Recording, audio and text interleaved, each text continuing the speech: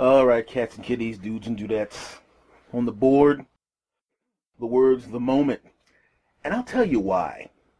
The moment is annoying. Because if you notice, every reality show, especially the contests, are built on the moment. Especially the singing competition type shows. The guy goes, all right, I know you've been watching this corny ass show for 17 straight weeks. And now we're going to tell you who's won and who is the next singing champion. And we're going to tell you right after this long-ass 25 minutes of commercials. And it's annoying because now the moment is kind of built into everyday life. Everybody wants the moment now. And it happened to me a little, I think it was a couple of days ago, actually. The moment happened for me where someone tried to build this fake moment. I go to the doctor. I'm giving some blood because I have to see the doctor in a couple of weeks, and she wants to know my levels of this, that, and the other, standard crap. And the nurse comes in to decide she wants to throw in a HIV test because why not? And she asked me, Mr. Thomas, I was just wondering if you'd like me to throw in an HIV test. I mean, you don't have to do it. I would recommend it. And I say to her, well, yeah, go ahead. She goes, and she doesn't even hear the fact that I said go ahead because I'm not even worried about it. And she's still trying to convince me when I already said go ahead. And it's really important. I said, nurse, I said go ahead. So she does a little swab thing, and she goes, I'll be back in 20 minutes. And I'm sitting there going, I'm not really worried about it. Really, I haven't had condomless sex since the 90s, okay, when I was in a long-term relationship, and we were together 24/7, and she was on the pill. In fact, I knew she was on the pill because I was there when she put the pill in her mouth.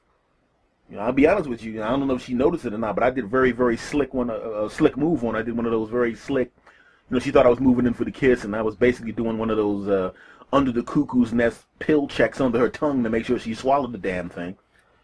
So I wasn't really worried about it. She comes back 45 minutes later for a test that should have taken 20 minutes. And I'm thinking, what the hell is this woman doing? As it turns out, she walks back in with grief counselors and, psychiatrists and the medical students. I mean, she damn near had Dr. Phil on Skype. And I'm looking at her going, what is all this for? Because I knew I was good.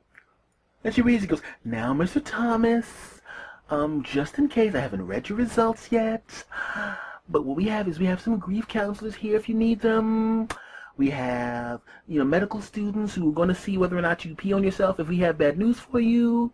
We've already put a nice Maury Povich rug on the floor so you can run around and dive on the floor going, no, no, no, God, no. And now what we're going to do is we're going to open up your paper. And she opens up the paper, and of course it says, clean. And she was almost disappointed. I mean, she didn't outwardly say she was disappointed, but she said, oh, yeah. And even the grief counselors were, kind of like, you watch those old 40s movies when the kid kicks the ground and goes all shucks with her hand. It was like that.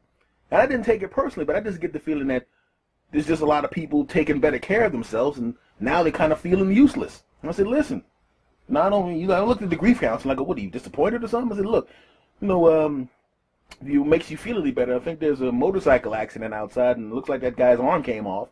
She runs out, yay! Yeah, they were trying to build the moment, and it didn't happen. Ha! Take that, you bastards.